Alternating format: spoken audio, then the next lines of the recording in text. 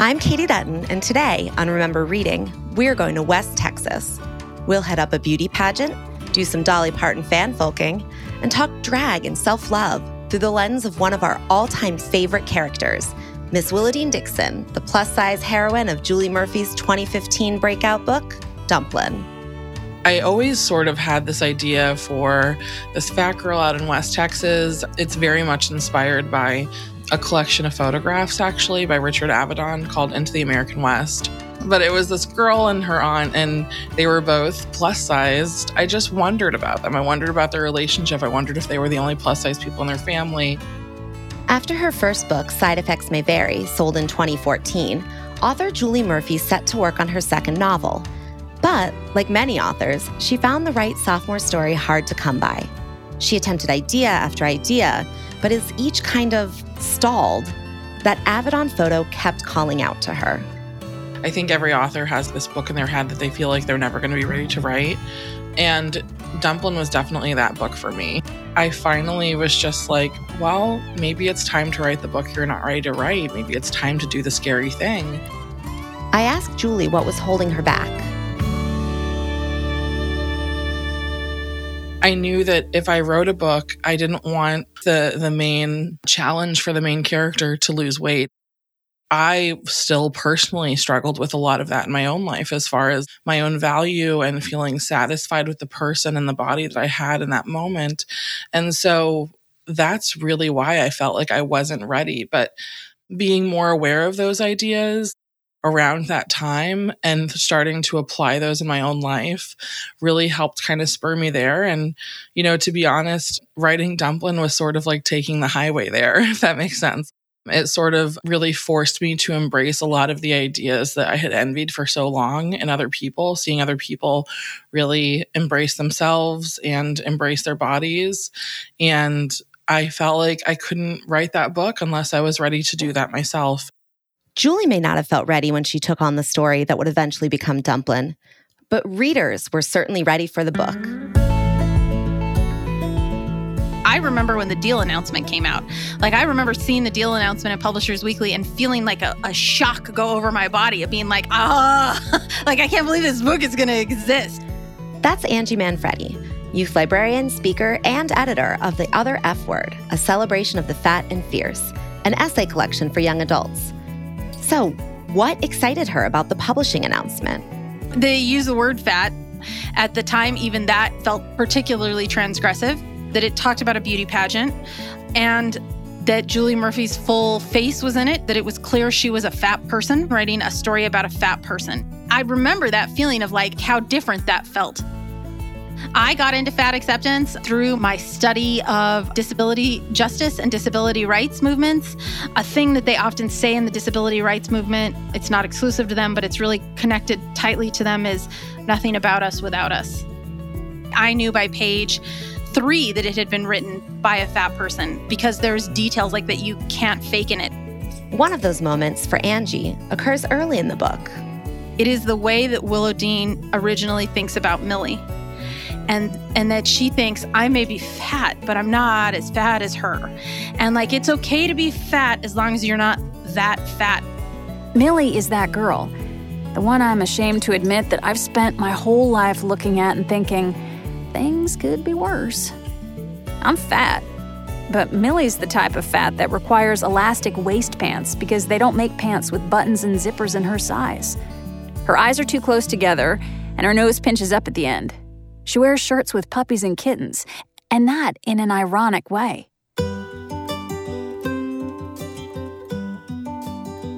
That's a real moment of ugliness that Willowdean is allowed to have, and it's so real. And the fact that Julie is not afraid to put that out right away about Willowdean, she doesn't spend all this time saying Willowdean is going to be the nice fatty, the good fatty. Again, the author Julie Murphy.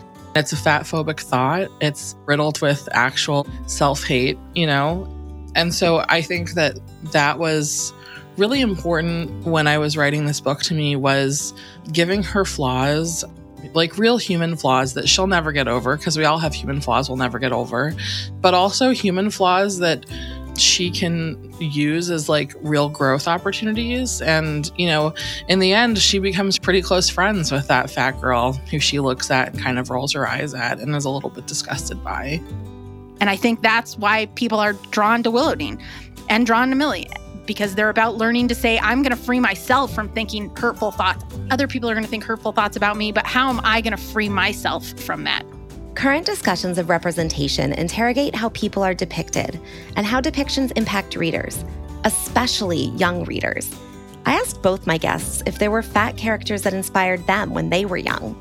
I remember reading books like, Gillian Jiggs and Sweet Valley High and Babysitter's Club and wanting to aspire to be those people, but I could never find myself in those books.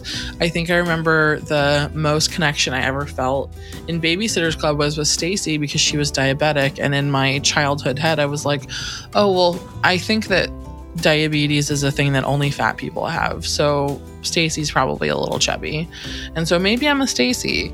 I still love Sweet Valley High. I still love Goosebumps. I still love all those iconic childhood books from when I was a kid. But the thing that chubby little Julie needed to feel empowered and confident wasn't in those books. My entire goal in life was I wanted to be Catherine in Wuthering Heights. I wanted to be a very delicate British girl who would faint on the moors and stuff. I wanted to be a very delicate, small waif that I would be like, I cannot go on another spring. It has been too much. And I don't even know if I knew how damaging that was at the time. I don't even think I could entirely contextualize that. I never saw myself as the lead. I always saw myself as the funny sidekick. And I think, again, that's a thing about Dumpling, because it was saying, no, I'm going to be the lead. I'm going to be the main character in this book and everything that goes with it. And Willowdean is a complex and nuanced main character, contending with the same things that most teenagers deal with. Tensions with her mom, bullies at school, insecurity about her body, friendships on shaky ground, and, importantly, romance. There's a love story that runs through the heart of this book. It starts with a flirtation between Willowdean and handsome Beau, the cook at the Greasy Spoon where she works. Why did Julie feel that Beau was important to the story? There's this misconception that in order for you to be worthy of love, you have to first love yourself. And I don't think that's a bad thing. I definitely don't. But I also don't think that you are somehow unworthy of love if you are struggling or incapable of showing yourself that same love. I mean, for me, I was married and in a long-term relationship by the time I discovered fat positivity and body positivity, and that I wanted this to be something that I applied in my life. And so it felt really natural to write a love story for Willowdean, for her to see a real love and affection for her looked like, and to illustrate that almost as an example for her to then follow for herself. The ending of that book, it could go either way. I think that it's just as satisfying if they end up together, and it's just as satisfying if they don't. But Willowdean grows so much in the course of this book that it would be just as good either way. It would just be a different type of story. Beau isn't Willowdean's only option. She also has an admirer and budding friendship with a nice guy named Mitch Lewis. Mitch is sort of like the really sweet other chubby guy, the big guy on the football team, always the reliable one. He is the type of person who you would assume that Willowdean would fall in love with. And I think that there's this misconception that fat people can only love other fat people and straight-sized people can't fall in love with fat people and vice versa. Julie wanted to disrupt that misconception, so Willowdean chooses Beau in this round. But the Dumpling fanbase will always include a Team Mitch. He's very loosely based off my husband, so my husband was very, very offended. She didn't choose Mitch. How could she not choose Mitch? Mitch is the guy who's never late on his bills and is he's always going to be there for you for the rest of your days. And I was like, well, Beau can be that guy too. Willowdean has a difficult relationship with her mother, Rosie, former Miss Teen Bluebonnet. Clinging to her glory days, Rosie is head of the pageant committee and the official pageant hostess. She has a punitive relationship with her own body, one that often spills over onto Willowdean.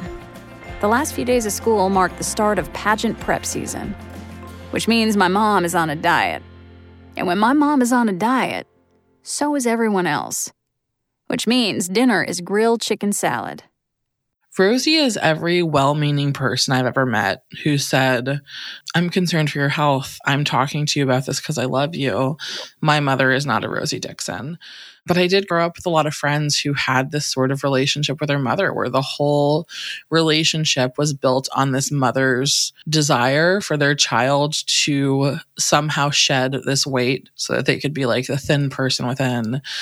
But it was also really important for me to show that Rosie was a human being too. Her concern, I don't want to say came from a good place, but it always came from a place of love and uncertainty of what to do with this daughter that she had.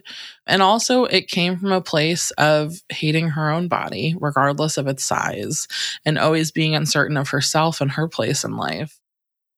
As the book opens, Willowdene's grieving the loss of her Aunt Lucy, a woman who always made Willowdene feel safe, seen, and respected, a woman who was vice president of the regional Dolly Parton fan club, and a woman who was fat. I had an aunt a lot like Lucy, and she was, life-changing for me. She was one of the first plus-size adults that I knew. She was married to this skinny string bean of a guy named Joe, and just seeing their love and seeing that not every love story looked like the ones that I saw on TV or in Disney cartoons had a very early and important impact on me. That photo from that Richard Avedon collection, it always started with Lucy. Again, youth librarian Angie Manfredi. Willowdene has all this going on. Making new friends. Oh, I was wrong about that person. Oh, new boy. Oh, I like this boy. I like this boy. Oh, my mom. The stuff with my mom. The memory of her relationship with her aunt. The stuff that's going on with literally just her classmates, kids that are just like her acquaintances. So all of that, again, is about granting the fullness of a person's life. The fullness that a fat character gets to have all that and isn't defined solely by their one fat friend, the one fat thing, the one fat feeling, the one fat relationship. It's not just that. Should that be revolutionary? Well, gosh, I wish it weren't, but it was then, and to some degree it still is now. In a pivotal scene in the story, Willowdene's mom, Rosie, has boxed up Lucy's things and plans to turn Lucy's room into a sewing room for the pageant, a move that feels like blasphemy to Willowdene, who misses Lucy and resents everything the pageant stands for. But as Willowdene is going through Lucy's things, she finds an old half-filled out pageant registration form with Lucy's name on it. As much as she hates the pageant, Willowdene can't help but think, what a poignant statement she'd make if she and her plus-size body signed up. Willowdene and a cohort of outcasts that includes Millie, from that early scene, all register for the pageant. Vive la révolution, Willowdene's best friend Ellen says. Throughout the story, which includes a big fight with Ellen, Willowdene turns to Dolly Parton for comfort and to connect with her memories of Aunt Lucy. Oh gosh, what does Dolly mean to Willowdene? What does Dolly mean to Julie Murphy? I knew I wanted to give Willowdene an obsession that would sort of add a few more layers, a little more depth to her character, and wanted to give her an obsession that I knew that I could easily fall into myself. I loved her from a very young age, so it was really easy to pass on my love for Dolly Parton and manifest that in Willowdene.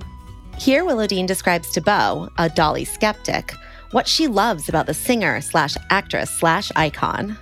She's the kind of person who looks like she's never had a bad day. I guess she's sort of my guru. Like, her music is good, I guess. But it's her that makes it good.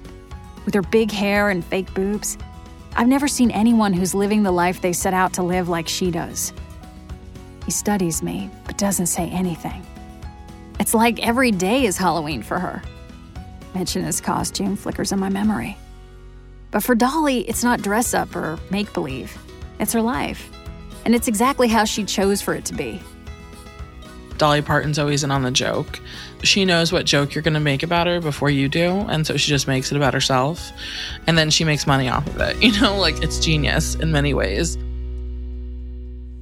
That was something I really related to, because growing up, like, the word fat was always weaponized against me. And I had this light bulb moment, a few years before writing Dumplin', where I just decided, like, it's just a word. The only thing that gives the word any power is me and my fear of it. And so why don't I just use this simple description word to describe myself and my body? Because I have a fat body. There's nothing wrong with being a fat person. The word fat can be neutral. And so I think that it's something that feels so in tune with Dolly Parton and all of her Dolly Partonisms, is to just call something what it is. So it just seemed like this perfect kismet that this, like, small town fat girl would be obsessed with this woman who was very deliberate about her body and very deliberate about the way she presented herself to the world, and really admire that and find ways to apply that in her own life.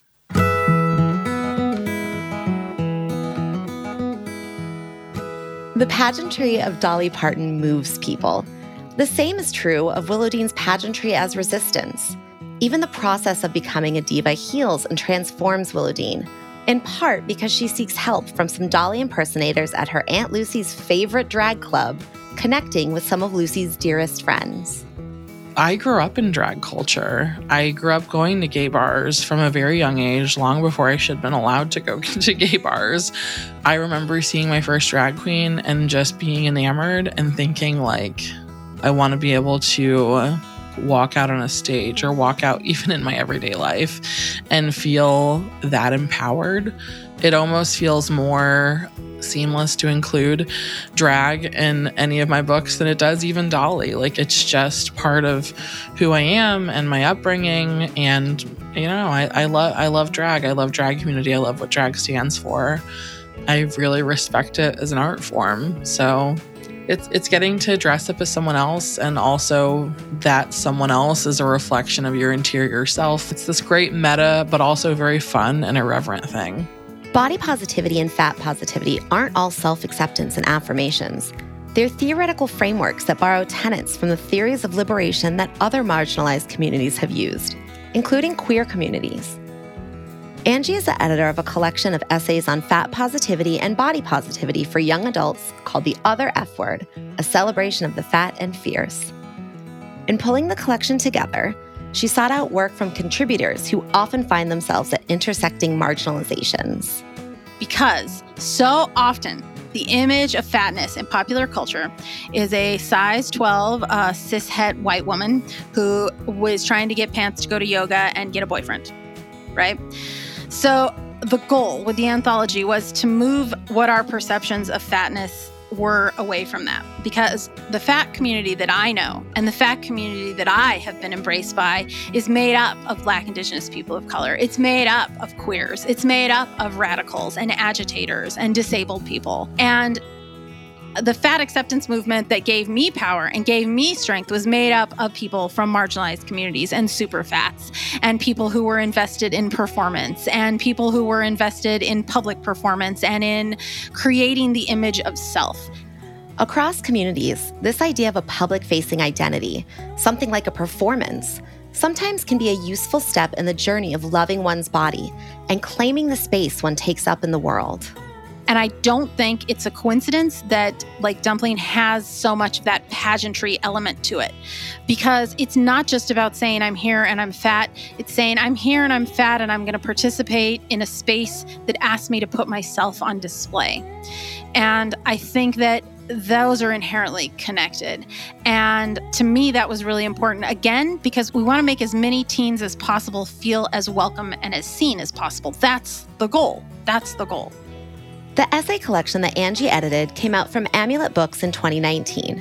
The title, The Other F Word, was born out of a conversation that Angie had with a group of skinny teenagers. The first time I heard teens calling each other fat, they were these tiny, skinny girls. I heard them calling each other fat, and I went over there and I said, you're not fat, I'm fat. And they were like, no. And I was like, sure, it's just the way I look. It's fine to say that. It jolted them as if I had come up to them and cursed in their face. We made this book for fat teenagers because the one guiding vision with it is we want to make a roadmap for you, okay? We want to save all the time and money and energy and tears that you would put in hating your body and trying to change your body and being mad at your body. And oh my gosh, you could power the sun. You could change the world. We want to save you the time that we wasted. And in the end, you're going to get to your destination and we're going to be here waiting for you. And we're going to tell you it's okay.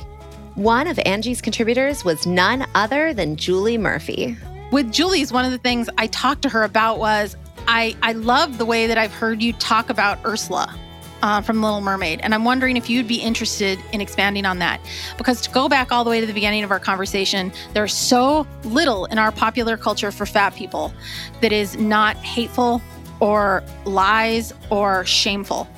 And Ursula is something, again, when fat people talk about things and thin people talk about things, fat people, Ursula is a queen to us, just like she is to a lot of queer people, because as you probably know, she was inspired by the drag queen Divine.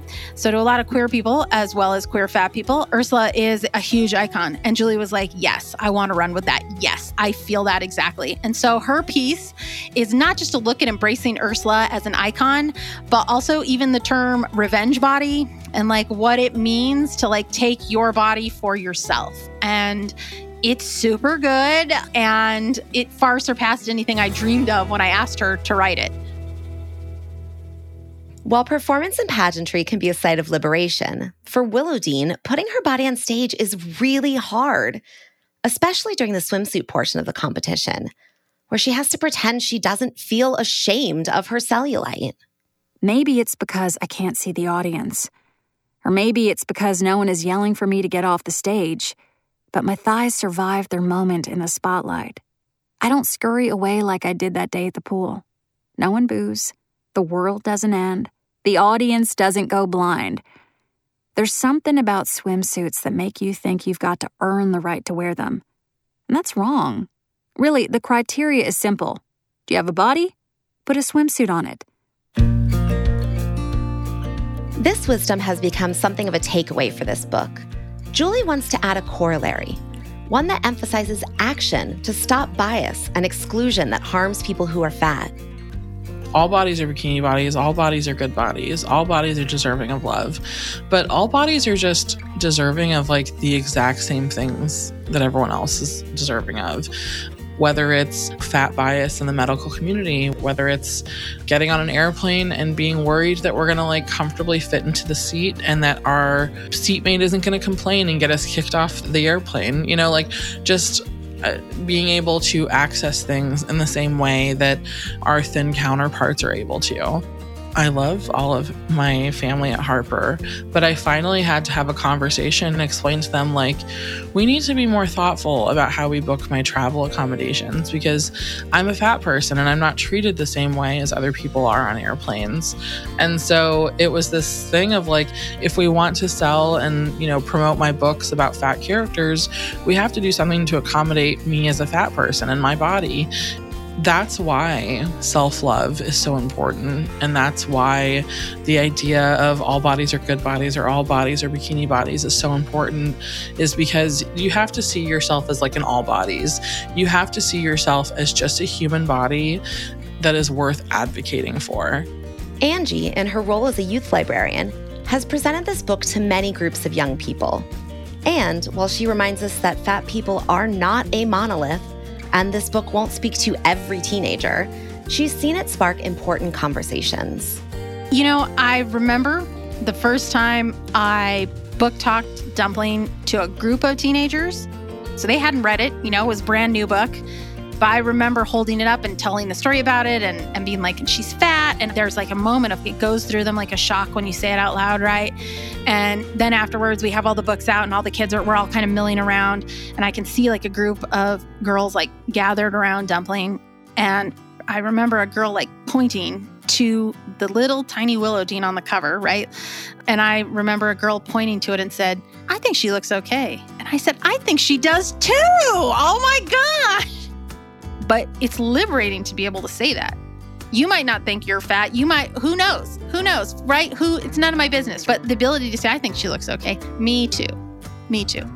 Some of the most moving responses I get are from young readers, of course, but also from the parents or guardians of young readers who have also read alongside the children in their lives and really kind of begun to second guess how they were treating the children in their lives and how they were not only treating those children, but how they were talking about their own bodies in front of their children.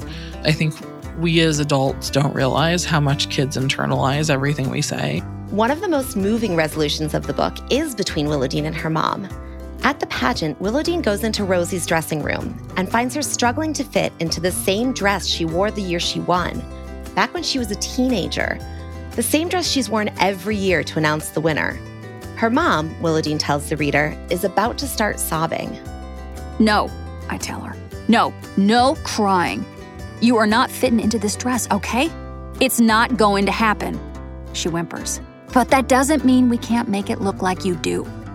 I grab 2 giant alligator clamps that I've seen the tech guys wearing on their shorts, kind of like hairdressers with their hair clips. They use them for oddball stuff, like holding back wires or keeping wood together while it's being glued. Listen, Mom, you can't turn around up there, okay? You gotta stay in one place. She nods. I slide a clamp behind her strapless bra and tuck the dress beneath it. I do the same with the other side. Her breathing eases for a moment as she notices the difference in the mirror. See? It looks fine. So much of adolescence and teenhood is being told that there's a way, right? Like you feel like there's a way. I can get it. I can be better. I can fix it. I can avoid the hurt and the pain. And what I think is so resonant about Willowdean and why people are drawn to it, to her story and to the universe, is because at the end, Dumpling is a story about it's a mess and it's okay. Like you don't still fit in the same dress, but I'm going to hold it back for you and we're going to go and be in the spotlight together. Dumplin' is the first in a series of 3 books about Clover City, Texas, the town where Willowdean lives. In the second book, Puddin', Mitch Lewis and Millie Mitchellchuck get a thing going. The third book, Pumpkin, coming this month, May of 2021, stars Waylon Russell Brewer, a fat, openly gay boy whose plans to move to Austin and live his truth are derailed just as he is simultaneously cruelly nominated for prom queen. But with his friend Hannah, he decides to make it a race and leave high school with a very glittery bang. In true Julie Murphy style, Waylon will learn that the best plan for tomorrow is living for today, especially with the help of some fellow queens. Kids are bombarded with media telling them, explicitly or implicitly, whom society deems beautiful and deserving of love, and whom it does not. And, as Dumplin' and Julie's other Clover City books show us, high school is full of pitfalls, heartache, friendship fails, bullies, and family stress. But the right book at the right time can provide kids with models of self-love that can guide them through pain to a place where they have at least enough peace to see their own self-worth glimmering all around them, if only they are bold enough to step up and embody it. Tell us what you think on Twitter at ReadingPod. That's ReadingPod. Or you can leave us a review on Apple Podcasts. Your review could end up in our next newsletter, along with quotes, trivia, and updates about new episodes, which you can sign up for by visiting rememberreading.com. This episode of Remember Reading is produced by my colleagues at HarperCollins, Nellie Kurtzman, Colleen O'Connell, Vishali Nayak, Nicole Wills, Lauren Levite, Shannon Cox, and Alessandra Balzer. And special thanks to Podfly for their production support. I'm Katie Dutton. Thanks for listening.